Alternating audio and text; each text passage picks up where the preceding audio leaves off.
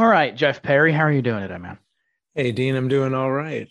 Thanks very much. It's great to finally talk with you. I know this has been in the works for a while. Yes, we've been talking about doing this on Twitter for quite a while, but like I said on I was on an episode of Slurp Gang recently, and I was saying like there's been a lot of life shit that's happened that's caused me to kind of put the show on the back burner for a while, but I'm moved, I'm in a new place. I'm in a situation where I've got a little bit more free time, and so I think it's a great time to bring it back, and I'm happy to bring it back with you. I'm happy to have you here for that episode, bringing it back. Thank you. I'm happy we could finally get together. I think it was the beginning of the year we started talking about it. Oh, now It was. October, Halloween, almost here. Yeah. Mm-hmm. The Yeah, well, I'm glad we can finally do it, and I wanted to say I will have mentioned earlier that you are sort of the I don't know what's your position. What do you call yourself at VIA? Voluntarism in Action. Well, technically, I'm the publishing manager of Voluntarism in Action.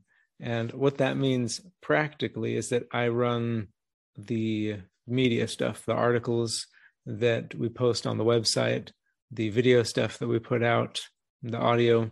I manage all of that, write and record a lot of it as well.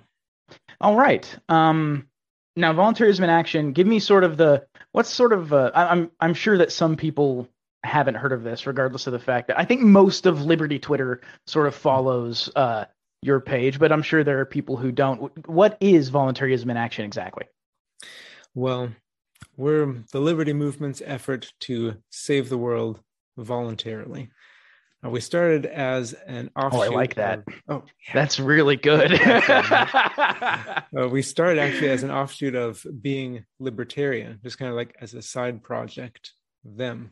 And Logan Davies, our executive director, who's still part of being libertarian, he thought, wow, yeah, I see being libertarian around. Yeah, they're big. But Logan Davies, he said, you know what, this is really important. This deserves to be something more. So we kind of took it, made it its own thing, made it a 501c3. So it's a legitimate yes, nonprofit. All the legal charity. Ducks are in a row. Yeah. Yes, that takes up a lot of time. Let me tell you, there's stuff he has to file every month to keep it legal, and it's crazy.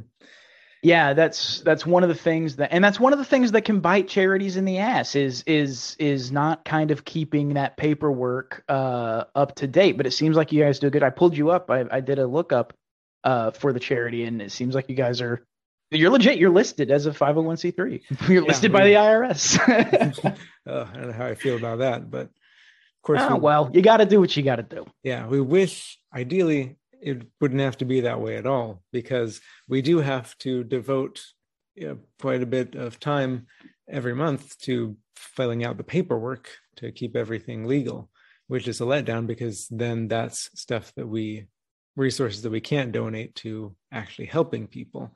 But it's better than the organization getting shut down by the government for who knows what. If you don't dot every I and cross every T, they'll find a way to get you.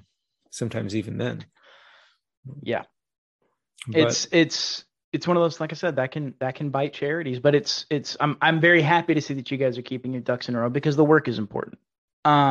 It's very important work. This idea that you can sort of apply voluntarist principles to charity work is something that comes up in arguments with what do we call them, statists or whatever. People will say, well, how do you feed the hungry? How do you feed hungry kids? How do you house the homeless? How do you do all of these things that the answer generally that I think I have to give, if not most of us have to give, is that, look, charity is something that humans want to do. It's something that we like doing. We're a pro-social species, and so that should kind of line itself out. What is kind of your response to that sort of questioning? Having something that you can hold up and say, look, this is what we do. That's a great question. How do people respond to that, I guess, is the question. Well, I guess there's three main responses. Some of them, usually people who are already liberty-minded, are like, yeah, this is amazing. We can do it on our own. And then some other people who maybe normies who have never thought about something like this before, like, well, that's really neat. Maybe we could have more of that. That sounds really good. And then some people who are usually more hardcore statist, as you say, on either side, on the leftist or the right, just say, oh, no, we got to have the government to do this and this and this, or, well, private charity is good for some things, but it can't do X, Y, Z. So, but I think that the more we put behind this, and especially the more government gets out of the way, we can see more and more things being provided through private charity or through private enterprise generally. And I think the very existence of VIA is proof that that can happen. That's one of the many great things about it, is this idea that you can just point to it and say, what do you mean we're doing it? I mean, it's already happening. So all these questions about, like, well, what would you do in this situation? It's already happening. Look at it. Mm-hmm. I don't have to give you theory. I don't have to feed you theory. I don't have to feed you, Robert, I believe is his name. Robert writes The Moral Animal and tell you why humans are charitable sort of by default. I don't have to feed you that line, because I can just point and say, look, it already exists. Yeah, it's really amazing how generous people can be, especially if you go about wording things correctly to make them feel good about helping other people. Because people don't like seeing other people suffer. They naturally feel sorry for them. And if you give them an easy way to help that person and make them feel good about it, there are very few people who won't contribute something, even if it's just liking or retweeting a couple dollars, a can of food. Every little thing adds up. Shelter. Yeah, it really does. And another big thing that private charity, whether it's VIA or another organization, has on its side is we don't help to create the problem in the first place, unlike the state does. We don't pay farmers to not grow crops and then pay people to be on welfare. That's not something that a private organization can do, but it's something that the government can subsidize corn to the point that it actively affects food production in a negative way. Things like that is just, you can't do if you're a private organization, because not only because you don't have the means, but because you don't have the power. It's private, it's voluntary. You can't hold a gun to somebody's head and say, this is how the system is going to work. Mm-hmm. We did a great episode of the show with Per Bieland, who's a professor of economics, and talked a lot about the economics of private charity and how that was really neat. And he said that even if someone in the government has good intentions, the incentives are always just a little bit skewed. So even if they try to do the right thing, and even if sometimes good happens, there's always some negative that happens from government action as well. The incentive structures generally end up flipped on their head. That's something you notice if you look at education in particular. If you look at the way that education functions, the incentive structure is so backwards to what we should actually be thinking of as what are good outcomes of education. Well, the education system has no interest in that list of things: the ability to think critically, reading, writing, and arithmetic, the basic stuff. But even beyond that, the whole thing is focused on this idea of, I was training to be a teacher, and this is where I saw a lot of this occur. And also with my mom, who was a teacher my whole life, or has been. The incentives that exist for the bureaucracy of education are entirely upside down from what you would think they should be. Mm-hmm. And this is also the case. We were just talking about the fact that so much of your resources goes to just trying to keep the government off your back. Yeah. And those are resources that could be better spent helping people. Mm-hmm. Yeah. And I don't see how that can be considered a good thing. No. And I was thinking too that it seems maybe you can correct me if I'm wrong, because you seem to have more experience in the school system, but it seems to me from what I see that if the test scores of the kids are lower, well, the response is, well, we need more money in order to bring them up. So it seems like there's kind of a perverse incentive that when test scores are low, you get more funding. And when you actually do a good job, you get less funding. Is that accurate, or is that a misconception? That incentive absolutely does exist. But the flip side of that is there are incentives to having higher test scores. Though there are certain incentives in the structure for that. But here's how that gets ruined is that instead of focusing on teaching the material, or rather on teaching kids methods by which they can look, I'm a guy who I was raised to sort of think first and know later. I was raised to sort of think about things before things that I don't know, just trying to think through it and figure it out and then check that work, right? That sort of critical thinking skills that people talk about. That's right. Instead of learning a formula and then this is how it works, trying to think through it first. Instead of learning things by rote, this is what I do, this is how I solve this kind of problem. Right. And this is something that is antithetical to the system of incentives that's set up in education.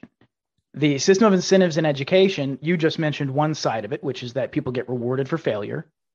The other side of it is that success, our metric for success, is these stupid tests that measure nothing. So the incentives that exist to do well on the test are an incentive to do poorly at everything else, because those tests don't measure anything useful. The standardized testing that we did, or at least I grew up in Texas. I had to take a standardized test every year, up until middle school, in which case it was every other year at that point. Those tests don't measure anything except for how good you are at taking tests. And I know that because I can take a test not knowing half of what's on it and still do very well. Because it's all multiple choice. Unless you're writing about something, and I was always a reader anyway. My mom was an English teacher. I was never going to have a hard time writing. But that's a circumstantial thing. That's not the school system's. That's not to the school system's credit. That's my circumstances. Right. So that incentive gets perverted too, because they're teaching you to take a test full of information that you're never going to use, half of which is wrong. I don't know if you remember your middle school history classes, but they're not good as far as history is concerned. I can believe it. So yeah. Anyway, all of that to say, the incentive structures, even when they try to incentivize the right thing, they do it wrong. And this is true, really, if you dig into any sort of government program. You just mentioned paying people not to plant food. That's a program that I'm familiar with. Is this idea of leaving land fallow that could be farmland and getting a check.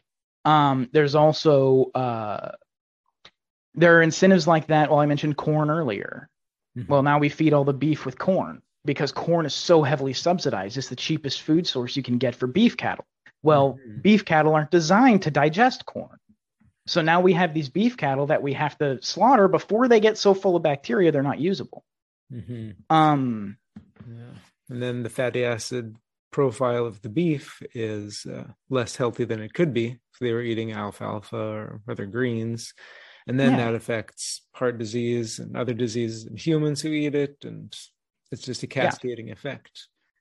So the point, I feel we've made our point. Every time the government gets involved, the incentive structure is totally off balance every single time. I think you'd be very hard pressed to find a situation where that's not the case. And then you can contrast it. I mean, we have one of our ongoing initiatives is our education fundraiser.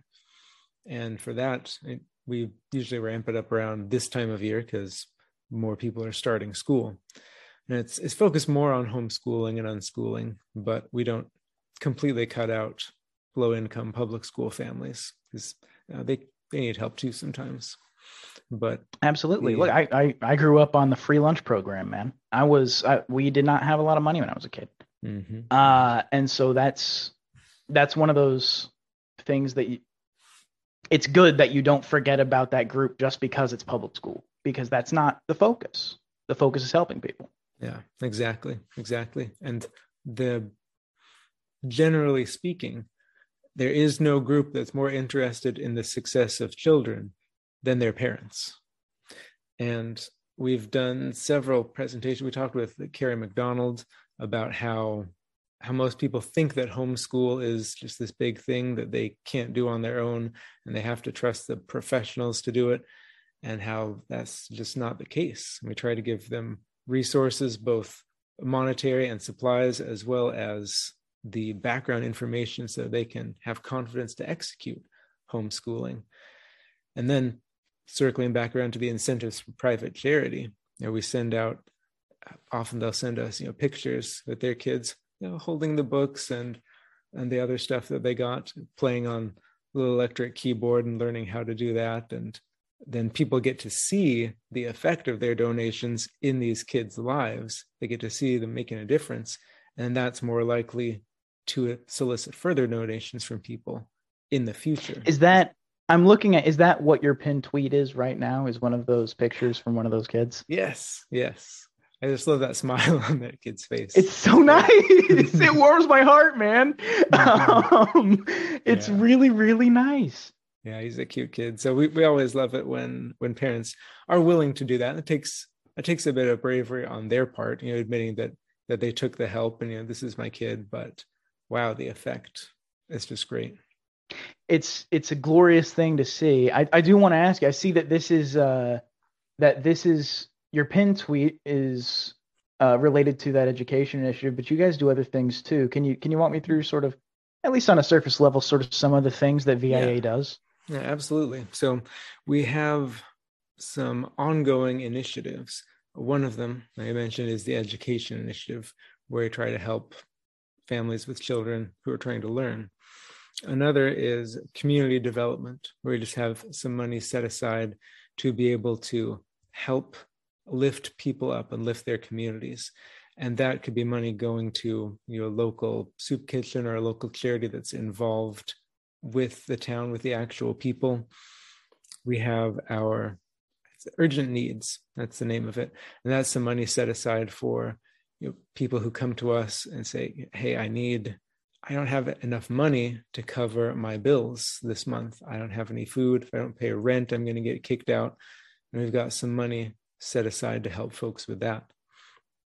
The fourth of our set initiatives is partner with Kids Compassion Charity in Sierra Leone to help out a village there, a local charity that works in Sierra Leone helping a village. That one's fun because it's kind of the classic, help these poor children in Africa, but we send money to them via Bitcoin. So the money goes straight over to the charity that's on the ground there, bypass all of the government nonsense, not filtering through anyone who can skim off the top. It's going right to the charity that you guys work with on the ground. Mm-hmm. Exactly. And so that one, I like that one a lot because it's got the classic charity element of help the starving kids in Africa, but also the very modern and liberty-minded. We're doing this with Bitcoin to get around all of the layers that the different states try to put over that. Utilizing crypto to sort of cut out the middleman. Exactly. So those are our main standard initiatives. And we also, as emergencies and disasters come up, we usually start up a charity, like a mini charity drive, to generate some funds to help those. For instance, the Hurricane Ida was the most recent one that we did. And those, we're smaller, so we usually try to jump on things that get more publicity from the mainstream media, then people have heard about it, and they're more likely to notice the campaign and contribute more funds, which is good but Well, it's one of those things you kind of have to do. It's like search engine optimization. It's one of those things where it's like, look, if it helps other people, the more people know about you, and the more people can know about you, the better that is for everyone. So it's one of those things where you have to sort of make those decisions to do things that are going to get you discovered. That's the discoverability aspect of this, especially of a smaller charity like this, who does great work, but doesn't have the reach of, I don't know, a Red Cross telephone drive on PBS, right? That it's, you just don't have that. Yeah, difference. So you have to do what you can to get the word out. And, while it might cause you to make some choices about, well, we can't really support that. We don't have the resources. We have to support this thing over here because that's where we're going to actually get resources is by helping out with this thing that everyone knows about. That choice probably feels weird, but it's the right choice. It's absolutely the right choice. Yeah. And like, we wish that we could have a successful campaign for everyone who needs help, but the visibility is definitely an issue. It's limited. Just reality, like you say.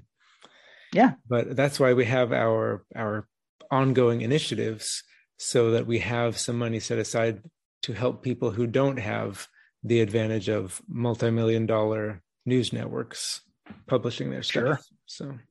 Sure. And doing things that, just like with the homeschooling thing, that's something that's dominated in a lot of ways by and this isn't a knock on homeschooling, but I will say the organizations that sort of dominate that area are interested in things that aren't purely charitable.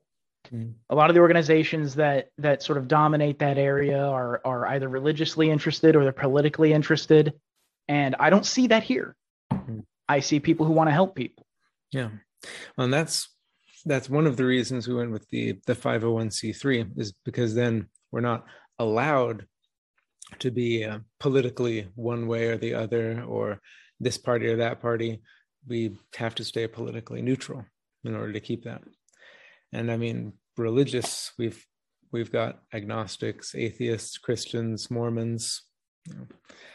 And another cool thing is that no one at Voluntarism in Action is paid.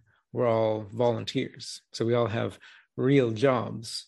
And this is just something we do purely to help people because we want to. So you're not, the sort of unspoken thing under the surface there is nobody's doing this for a check. Right. This isn't, nobody's doing this to make their living. They're doing it because they want to. Yeah. You don't help people for a living.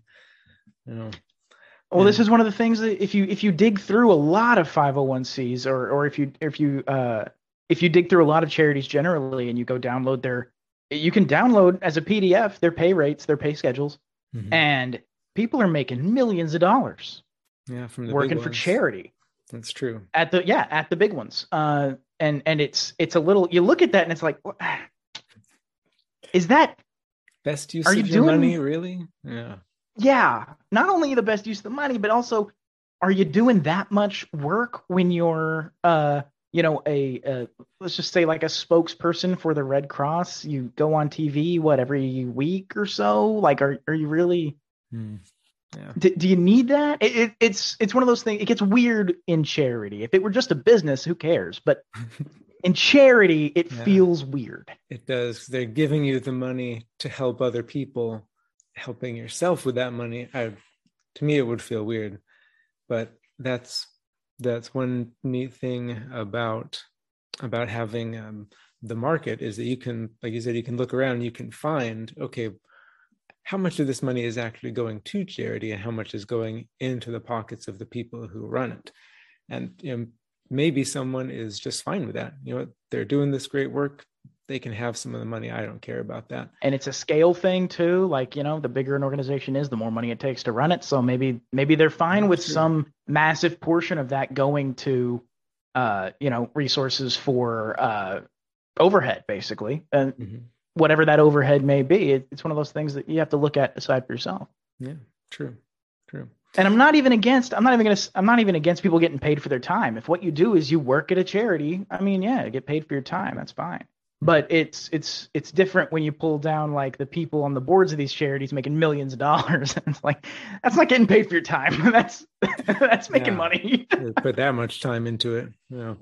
Yeah, exactly. And then again, even there, we can compare it with government welfare or public aid, as they call it, because then you don't even know how much the person is getting.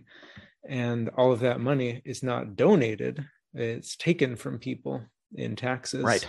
And again, there's that incentive problem that we mentioned earlier, because the more people are on the welfare rolls getting that public aid, the more money they get. So the incentive is to keep people on the public aid.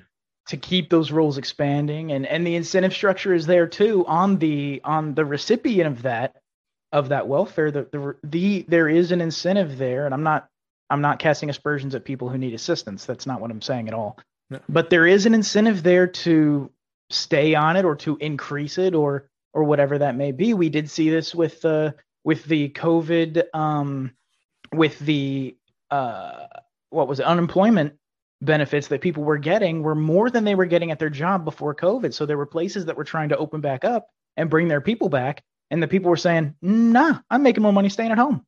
Yep. And that's certainly a perverse incentive of that kind of system. Yeah, I've known that to happen even before COVID. I've known people who, I just need this boost to get through, and I don't want to take this money from the government, but it's either that or feed my family. And then I've known people who are like, no, I can't get a better job because then I'm not going to get that check from the government. I'll be making too much money. Right. So perverse incentive. There's a bubble there. There's a bubble there where people who do need assistance, but they exist on the bubble where it's like, if I take on another part-time job, my net decreases because I'm going to be making too much for the government to give me the money, but not enough to match what I have right now. That is a bubble that exists in the system. It exists in the tax system as well. Yeah, that's pretty crazy. So it's a very strange thing. But some of those initiatives, I'm sort of looking through under your causes section on the website. That's viaction.org. Under your causes section, I'm looking through some of these, and this is just great stuff, man. Thank you. Absolutely wonderful. And the last thing, the community development stuff, keeping things local too. I love seeing that too. I'm sorry, continue. I was going to say the last thing we do is we try to let people know about voluntarist and liberty philosophy generally, because I think it's part and parcel with the way we do things and how we do things and how we try to help people is that message of liberty. And that's I think one of the big problems that people often have when they hear about libertarians or voluntarists, and they say, oh, well, all of that's good in theory, but how's any of that actually going to work? And we try to show that through philosophy articles, through our actions, and try to spread the message of liberty.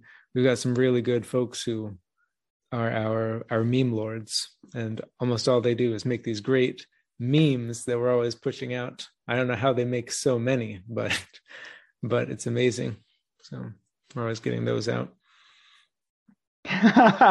This is the first one on the page I'm scrolling through, September 15th. The secret ingredient is crime.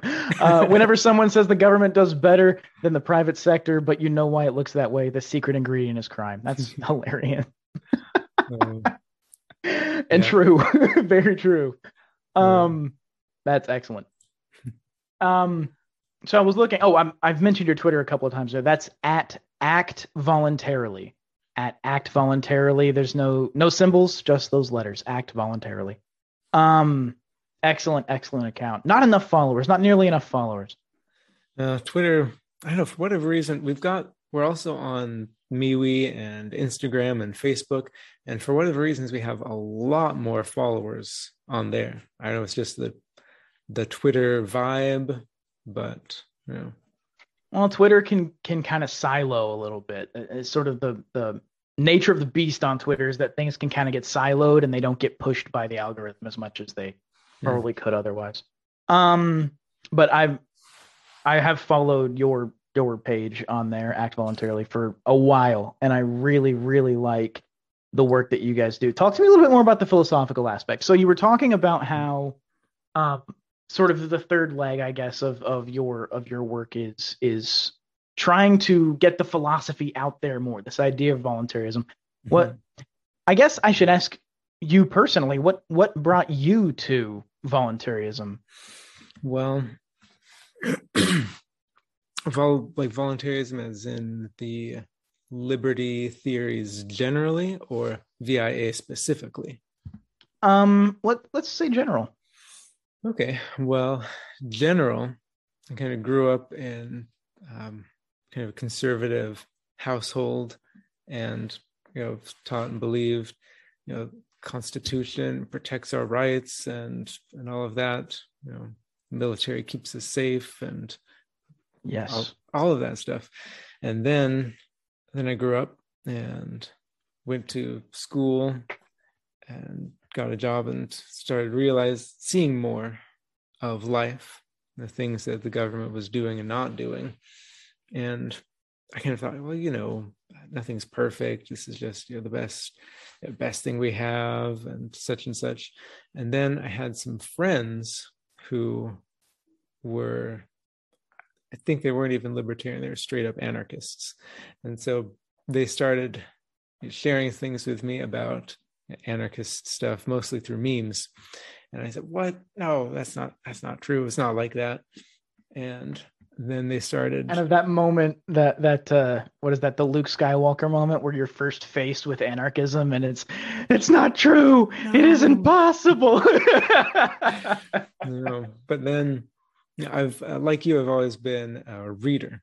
So they started recommending these books to me. Started with Ayn Rand and Atlas Shrugged, and went to The Law, Frederick Bastiat, and then Mm. Leonard Reed, and started going further and further. Got me into Mises and Rothbard, and the more, especially of Rothbard, the more I read, the more I just realized this is not, logically, he's absolutely right. There's Of no course. way Yeah. I can take apart this pattern of liberty that he has. And It's relatively unassailable because it is so consistent.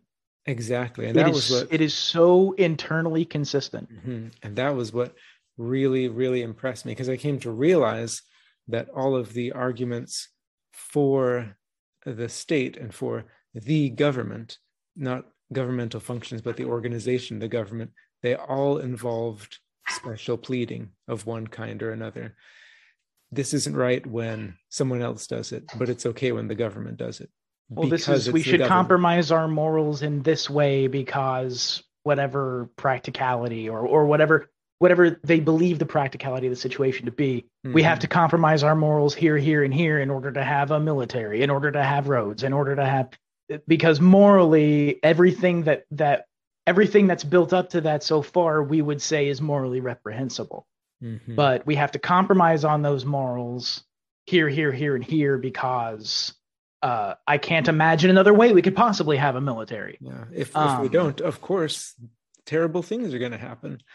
Yes. Oh, the sky will fall. The government holds up the sky, and as soon as you get rid of the government, the sky comes down. Mm-hmm. That seems to be the position from which people approach the conversation. Yeah, and Rothbard was the first person I ever read who was perfectly consistent in that and said, no, this is wrong, even if the government does it. And who not only did that, but who said it doesn't have to be that way. Here are some other ways that things could work without one organization having a monopoly on violence. And Right. new world opened up. Yeah, It was amazing. It feels like a different world because in a way it's like reading about an alternate universe. It's like reading about an alternate universe in which you get rid of this idea of the monopoly on legitimate violence. And as soon as you get rid of that idea, as soon as you say that's a no-go, the universe that gets built up around that is the same in a lot of ways as the one we live in now, but there's something fundamental at the core that's slightly different. that sort of changes it in a way that makes it feel foreign and makes it feel and I think it's why people respond in the way that we were talking about, where they respond like, no, there's no way. Well, it's because that little core thing has changed, but if you build up the world around that, it works. Mm-hmm, mm-hmm. And I think it's because the state is so omnipresent that people have a hard time even conceiving of a world where it's not there. But this is something Ace Arcus likes to say when people are talking about roads or whatever, the internet, or he likes to, I believe Ace says this, he might have gotten it from somewhere. I don't know. He's prolific in his own right. But he says, if the government made bread, you would be arguing that that's the only way we would have bread. Mm-hmm. Yeah. What was I going to say? I'm sorry, I broke in there. That was too good of a point. It just. Yeah. Well, it's Ace. What can I tell you, man? He's incredible. Great. Yeah, he's great. But yeah, you were talking about you kind of came to Rothbard and sort of began to understand this idea of getting rid of the monopoly on violence. Mm-hmm. Yeah, I remember what I was going to say is that he made the point that really resonated with me, that liberty is the natural state of mankind, and that we don't have to give that up to have the nice things. In fact, that always makes it worse because of the nature of the state. And especially his book Anatomy of the State drew it out really clearly and concisely. What the state is a parasite, a predatory organization, and society just doesn't need it. One of my favorite quotes from Rothbard, because it's a tough battle trying to teach people and convince them, as we were talking about earlier. But Rothbard said that libertarianism, broadly speaking, will win eventually because it and only it is compatible with the nature of mankind and reality. And that really resonates with me when you see the latest terrible thing that the government is doing. Eventually, it will win because it can't be another way, and humanity is surviving and thriving. The nation state, as we imagine it today, is a relatively recent innovation in human history. It's not an old thing. It's a very new thing on the long tail of anatomically modern humans.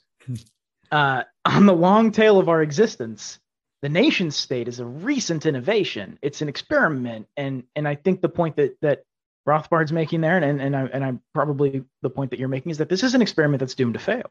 It's wholly incompatible with everything that we are. If you read something like The Moral Animal, which is one of my favorite books on the subject, or I actually am almost finished reading The Social Leap, another great book. I can't remember the author of that book. I know Robert Wright wrote The Moral Animal, but I can't remember Social Leap. But The Social Leap talks about this idea that like early anatomically modern man invented the separation, like I can't remember the term for it now. Specialization of skills in an economy. There's a specific term for that, and I can't remember what it is. But I know what you mean. But this was invented. There are elephant butchery sites from early man. Division of labor. Is that it? Division of labor. That's the term. It was invented by very, very early man. There are elephant butchery sites with stations, and each individual station would have a different job at this station. And you can see the site it looks like a factory. It's like you go from one station to the next, and everyone's doing a different job. Mm-hmm. And that was early man invented that. We're designed to be sort of this pro-social species. Mm-hmm.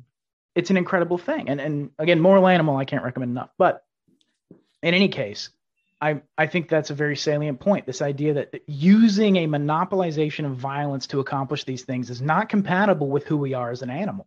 Mm-hmm. Especially since in the state, it doesn't attract the people who are best at doing a certain job. It attracts people who want power to do things. And I'm not saying that every person in government is a power-hungry megalomaniac. Some people really want to help other people, to be good at whatever job they do. But the overwhelming majority of people it attracts, or I should say, it attracts a preponderance of people to the state because they know people can't say no to their edicts.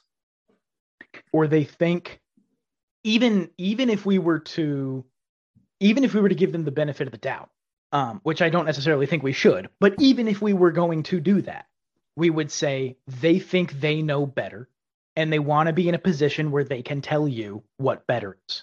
Mm-hmm. And that is, and it might come from a place where they truly think they know better, but they don't.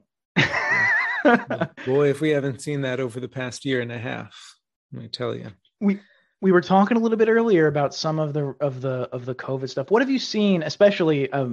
I don't know what you do in your personal life, in your sort of in what your day job is. As you said, you've all got day jobs, and I don't know what that day job is, so I don't know what you would have seen there. But from the position of working at VIA and other things, how have you seen this affecting? How have you seen the government's response to COVID? And I use those words on purpose because COVID didn't shut down the economy, the government did. Mm-hmm.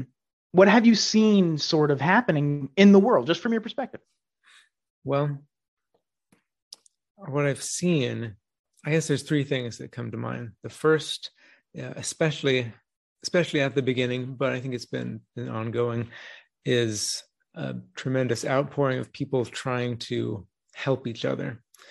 Even little things. At the beginning, there wasn't, I think, this big divide where some people think that it's a matter of life and death, and other people think this is all completely bogus. I think most people thought, okay, this is really serious. We got to pull together. We gotta beat this. And just like the outpouring of caring from people. Like during the lockdowns, you had like big name professional actors and comedians and singers doing free online shows. We're all in this together. We're gonna help you guys get through this. This is gonna be a triumph for mankind, or whatever. But sure. People just putting a pin in that for just a moment. Remember where you were, because that you made me have a thought. The idea that sort of thing is very reminiscent of what we're talking about with the way that man is. We want to be a pro-social species, but it seems to me that initial instinct was subverted in a way by the powers that be, if you will. Mm-hmm. It seems like, because that initial instinct is a good instinct. This idea that we can work together and win. It's a good instinct. Mm-hmm. It seems to have been weaponized, though, in a way. I'm sorry. Continue with you said there were three things, and that was the only one. I agree, because as time went on, more and more people started to need help. As people weren't allowed, a lot of children, like you said, school lunch program, and parents count on that to feed their kids, and now schools are closed. So all of a sudden, they don't have any money to buy food. Or, well, you can't go to work for a couple weeks, and now a month, and now 2 months, and 3 months, and they're running out of money for rent, for food, or maybe your business got shut down completely. That happened to a lot of people, and I think it's really easy to forget because it's not constantly on the mainstream media. So not only that, but if you don't often find yourself in an area like here in Midtown Houston, there was a barbershop in an apartment complex that I was at a lot. And going over there, that barbershop had been there for as long as I've been there, which wasn't long, but it was, about a year. And that barbershop's gone now. Mm-hmm. There was always a lady standing out in front waiting on somebody to get their hair cut, and she's just not there anymore. And everything from inside of it is gone. And you see that kind of thing, and you look across the street, and McDonald's is still there. Amazon's still there, but this lady's barbershop is gone. Mm-hmm. Yeah. And that ties into the third thing, which is donations are way down from last year and previous years. And I think it's because people just don't, well, first, they just don't have as much money because of what the government has been doing. And second, because they don't know, is there going to be another lockdown this winter? Am I going to be able to make more money? And so they're more hesitant to be able to give and help other people. because they don't know if they'll be able to help themselves in the next month. And again, like you said, that's not because of the coronavirus. That's because of what the government did. The coronavirus, that at the beginning, that caused everyone to band together. We're all going to help. We're all going to get through this. And what the government has done since, even if they had the best of intentions, has still been ruining far more lives than it's been saving.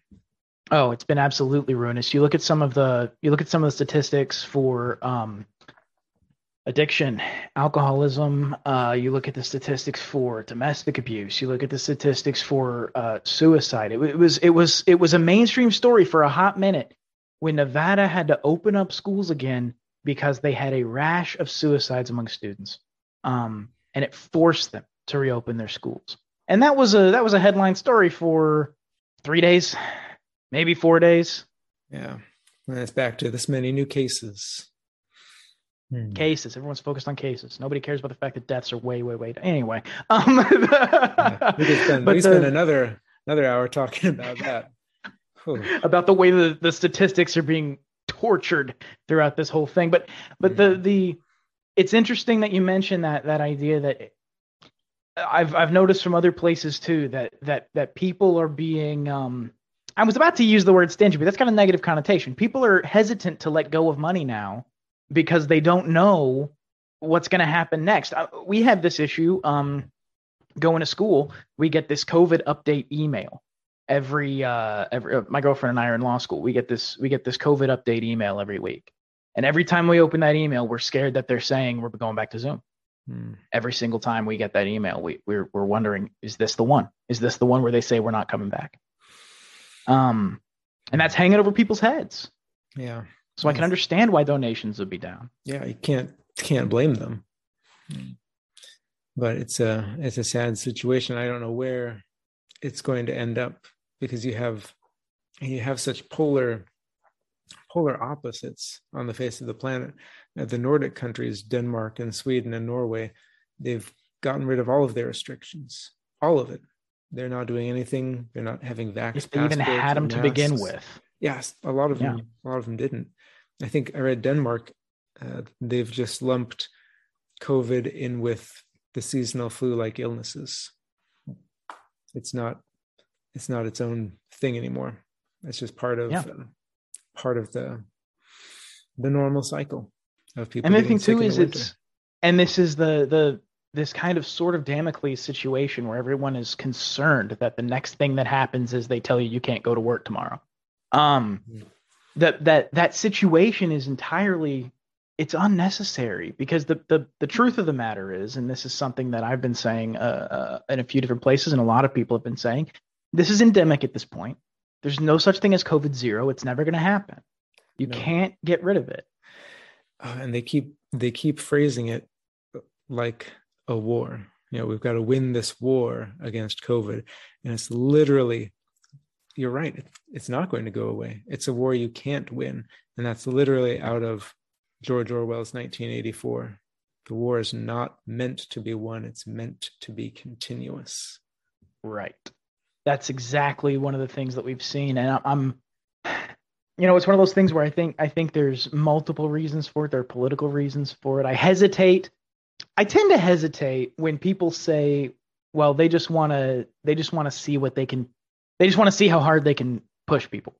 I don't know if that's a smart way to run an experiment anyway.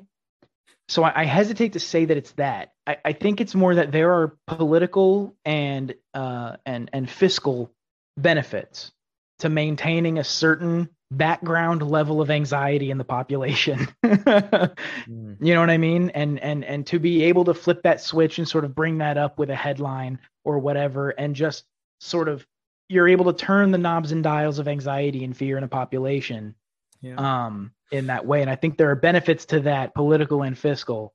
And that's why they maintain this. They did the same thing with terrorism, if you remember. That was every time the anniversary of 9/11 came around, there was going to be an attack every single time. And it never happened. Yeah. Keeping people scared enough to rely on you for protection, but not so scared that they're cowering in fear all the time. Right. I think that's why because I've noticed, of course, the opposite end of the Nordic countries is Australia right now, which is literally a police state with New South Wales in particular is a there's that New South Wales in particular is a it's the worst nightmare for people who are afraid of governments with too much power. Mm-hmm. And correct me if I'm wrong, because I don't watch the mainstream news very often, but it seems like they're not really covering either end of the spectrum. They're not paying any attention to the Nordic countries, because that would be obviously bad for their narrative, because they're not doing it's anything terrible for the and they're narrative. fine. But it seems like they're also not covering Australia either. Nope. And no, they're not. They'll mention that there was a protest, and that's as far as it goes. Yeah, they don't mention that the police suppressed it with gunfire, and they're currently going door to door to make sure people are in their houses. That's exactly right. They don't mention that part. They mention the bit about there being a protest because that's titillating, and then they skip the rest. They're not concerned about it. One of the things I've noticed in the mainstream too is they'll focus on things like Florida, for example. When we were talking about this a little earlier, we spent about 2 minutes before we started talking about sort of what we were going to talk about a little bit, not much.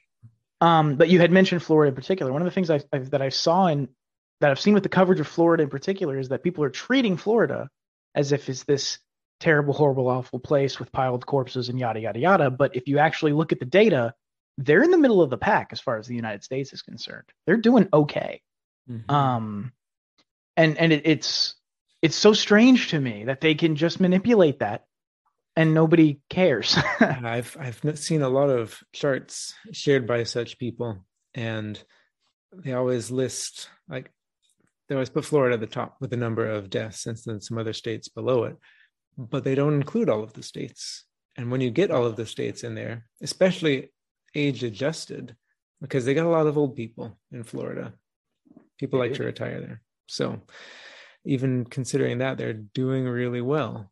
And you can stack it up with places like California, who have had all kinds of crazy restrictions, and they're not really doing any worse. Certainly, if all of the restrictions and mask mandates and vaccinations were as effective as they say they are, you'd think they'd be doing a heck of a lot better than places that aren't doing any of those things.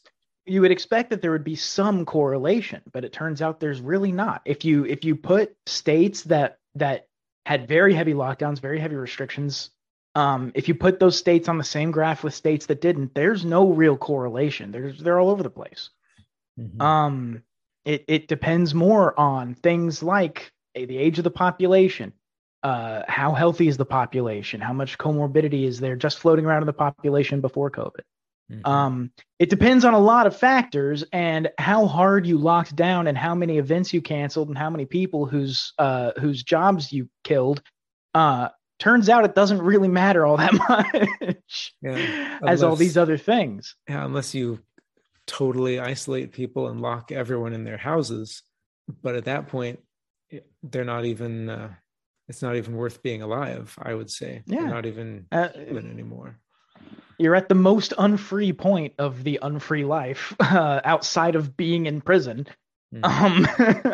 because you're on house arrest effectively. Yes. It's the inability, or rather the dishonesty of a lot of the coverage that I've seen, and I think that's instrumental in some of the trends that you talked about seeing, or you're seeing fewer donations and things like that. People are scared. People don't want to let that money go. People don't know if they're going to work tomorrow. And I think that's at the moment, it's just how they want it. Maybe. And, they being the government, the people in control. Yeah. And we can hope that more people will catch on and realize what's going on. But I think there's the possibility of them trying to crack down, like in Australia, and things get much, much worse.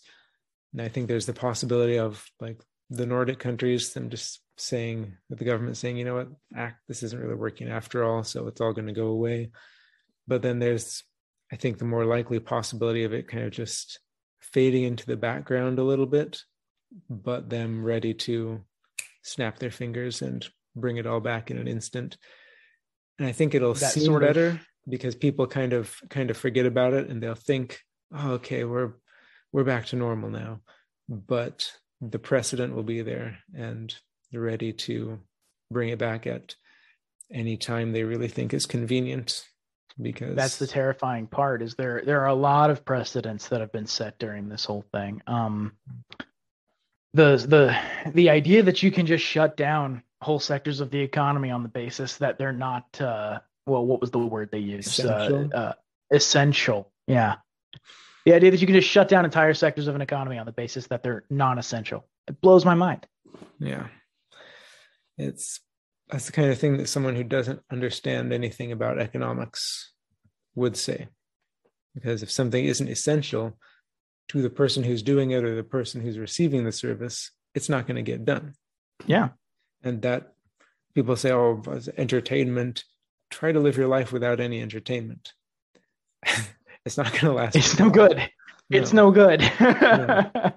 No. Yeah.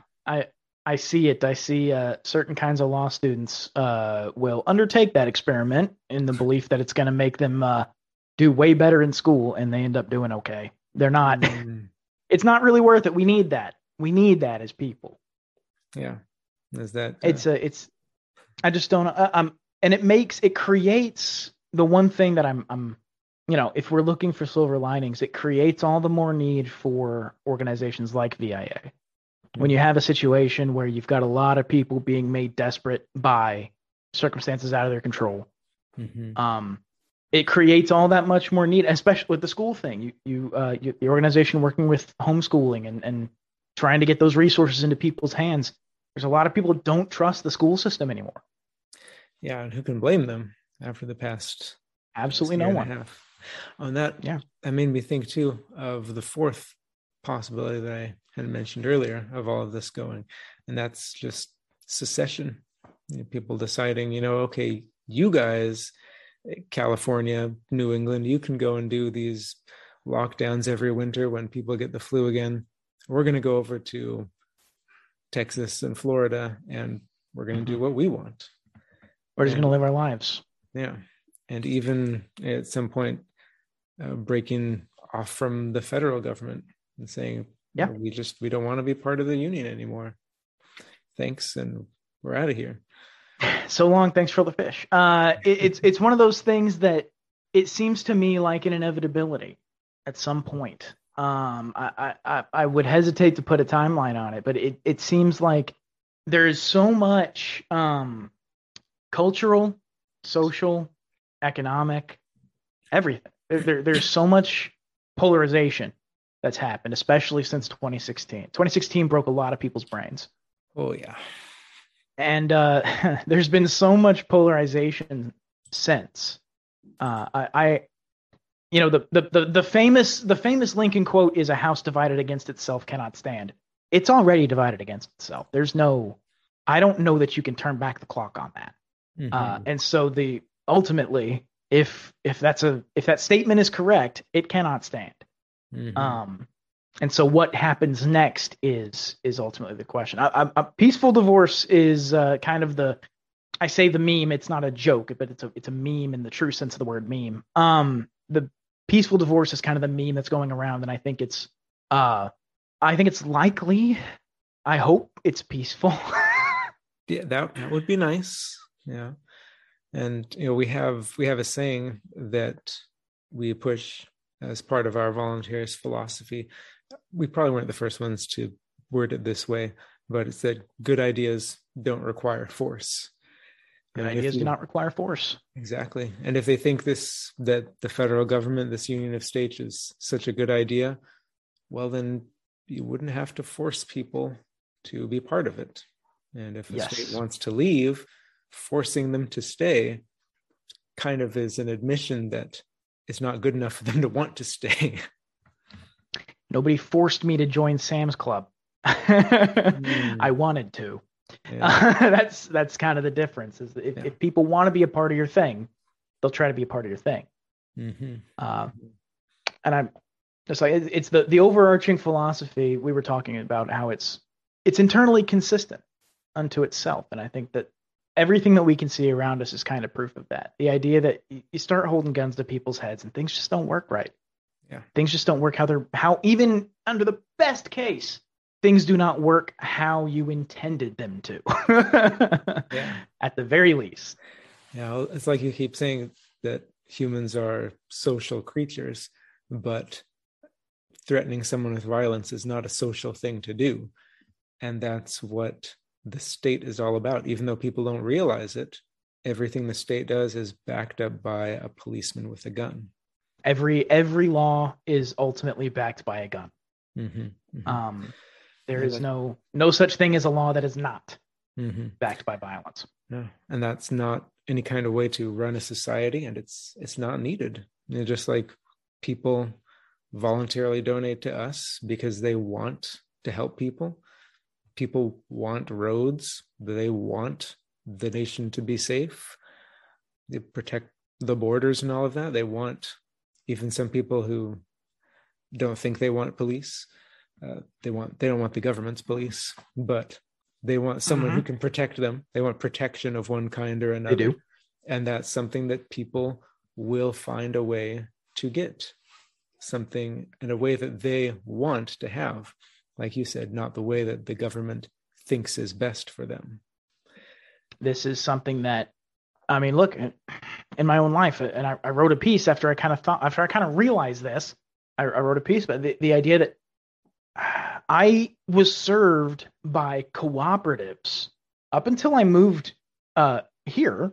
I've been served by cooperatives for some essential thing my entire life. I was born. I spent the first 5 years of my life in rural Oklahoma. Telecom co-op, electric co-op. Everything was a co-op. I moved to West Texas. My electric was still a co-op. I mean, it's one of those things where people can come together to get what they need, and they want to. It's part of our desire as people to come together to get what we need. Yeah.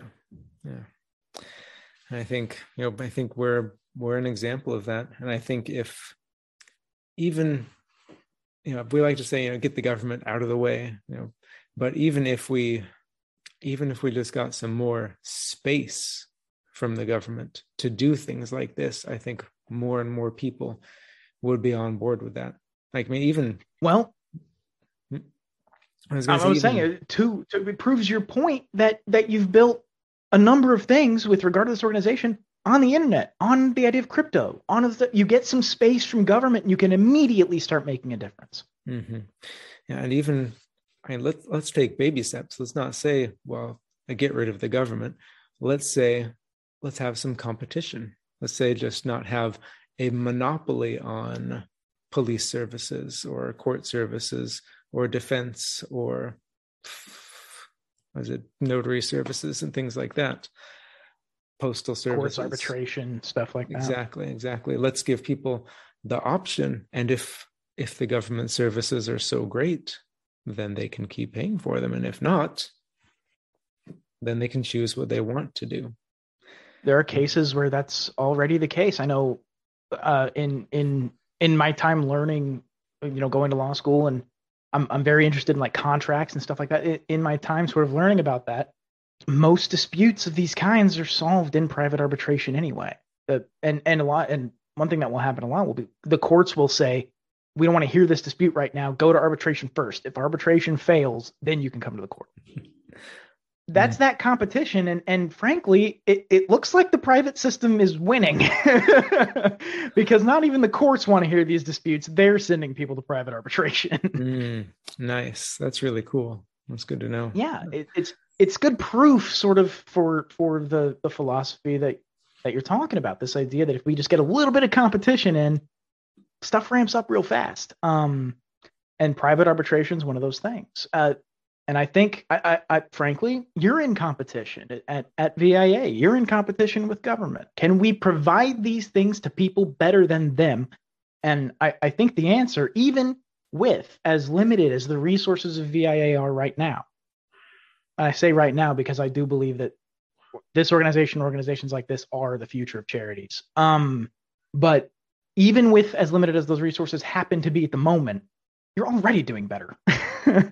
I guarantee that you are spending the money in a much more economical way and making more difference per dollar than the government could ever dream of. Well, we certainly like to think so. And from what I see of the government, that's almost certain.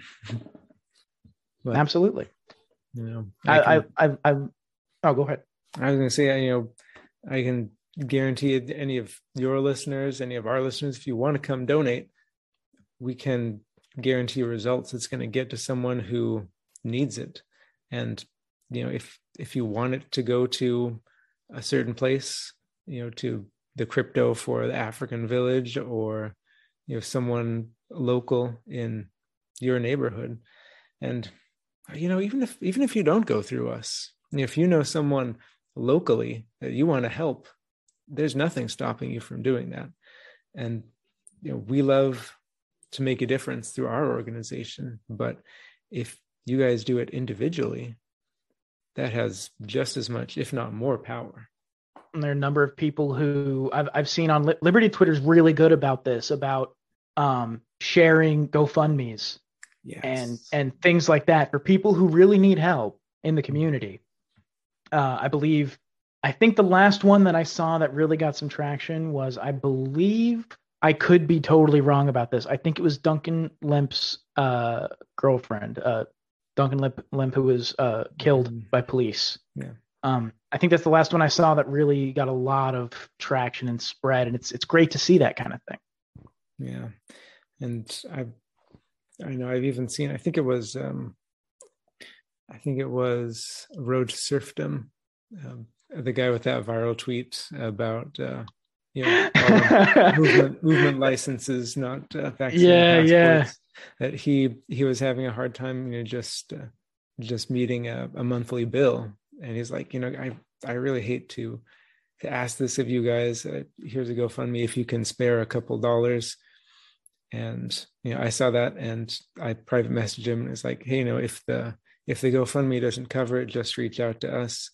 And he direct messaged me back, and he said, actually, it's already been funded. It's only been like a day. So that was amazing. Didn't even I get a chance to do it because everyone was already so generous and helped him directly. So, oh, that's glorious. My eyes are stinging, actually. Hearing that, that's absolutely wonderful. You guys, and the fact that you would DM and be like, hey, if you need a little bit extra, let us know. There's a level of, I don't know. I know in DMing you, there was no sort of pretense of like trying to pretend that it's like the Red Cross, some big organization that's, whatever. It's a person. I know I was DMing with a person when I was DMing with you. So I know, seeing that kind of thing, that this is it feels personal. It's a lot of the projects that you're doing are sort of hyper local sort of things, are focused on getting with people on the ground. That's important. It's very important that it's not a faceless thing. This is people helping people. Mm-hmm. Yeah, well, that's where the impact is, both to the person who's helped, and it also makes a difference to the person who is helping. I firmly believe that giving help, whether it's directly giving someone food or giving money, giving time, I believe it makes the giver a better person as well. Yeah, it's one of those things. There's something that feels good about it when you've helped someone. There's something about that. It engenders I don't know. There's a part of us that really, really likes that. I think it's the best part of us that feels good like that, when we know we've helped. And when you post a picture of a kid with these books, super happy to have them. Obviously, you've helped someone, and that's incredible. Mm-hmm. I agree, and that's what we're going for. So we love to do. That's you said to donate to the organization. That's viaction.org/donate. Mm-hmm. I'm looking right here. You guys have monthly plans. You can do a one-time donation, or you can donate on a monthly basis, which actually I think I'm going to sign up. I think I'm going to sign up to give you guys money monthly. I know I think I've Thank you. donated to you once before, but I'm not positive about that. Don't hold me to that if you go looking through records. No.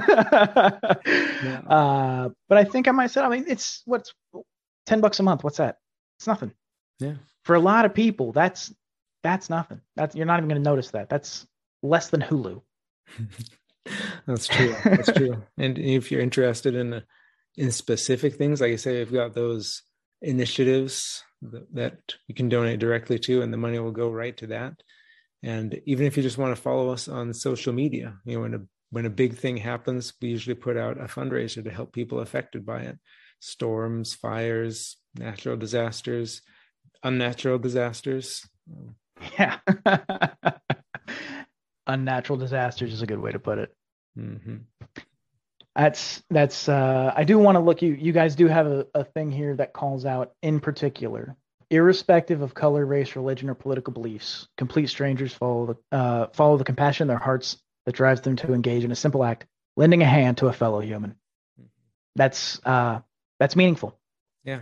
I mean, I think especially a lot of people nowadays, political divides are where it's at. What's really dividing people. It used to be color or religion, but I think politics is the big one now. And it is. A lot of our donors are conservative or liberty minded, but some of them are leftists or liberals too. And if someone comes to us for help, we don't go through their Twitter or Facebook making sure they have the right kinds of opinions. Someone needs help and they come to us. If we have the resources, they're going to get the help. If we do vet people though, to make sure they're not just trying to take advantage of us, because we value, of course, the money we get. And we do have some people who, well, you have to do that as a service to the people who donate. You have to make sure that that's going where they think it's going. Mm-hmm. That you have to make sure that that's going where the people who donate want it to go, and that's to helping people. And if someone's trying to take advantage, you got to make sure that's not happening. It's if you didn't do that, it would be a betrayal to the donors. So that's true. Absolutely necessary. It's always a little awkward though. Like someone comes asking for, like a laptop for their kids. Like we just gave you a tablet for them like last month. What? Yeah. What? Yeah. So it's always awkward. I have to kind of turn those down, but fortunately, I'm just the guy who does the publishing stuff. I don't have to do that part. So, yeah. Well, it's one of those things that, just like that, there are tough decisions when you're dealing with this kind of, when you're trying to be charitable. There are tough decisions. I mean, even someone who donates to your organization are doing so. That money's finite.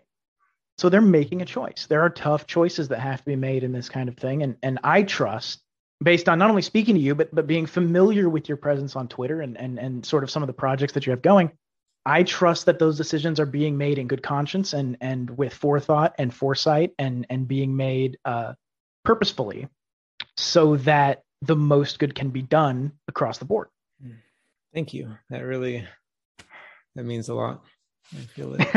But well, I do. I'm because everyone knows these choices are hard, but it's one of those things that you got to just doing the best that you possibly can. And I trust that voluntarism in action does the best that it possibly can in making those choices. Thank you. I appreciate that. And I know we really try to. Speaking of hard choices, though, I love talking to you, and we should do it again. But I can hear my kids upstairs. They're awake from their nap.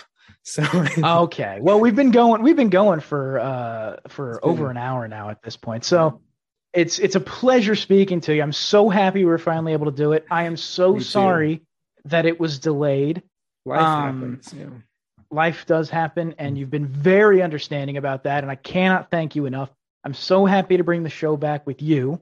I think I think this is an important episode to have be the first one back. It's because I know there are people who've been waiting on more episodes, and I'm very happy that for those that are listening to this who don't know about this organization, they now do. And like I said, I'm immediately after we're done here, I'm giving you $10 a month, man. It's ridiculous that I'm not already.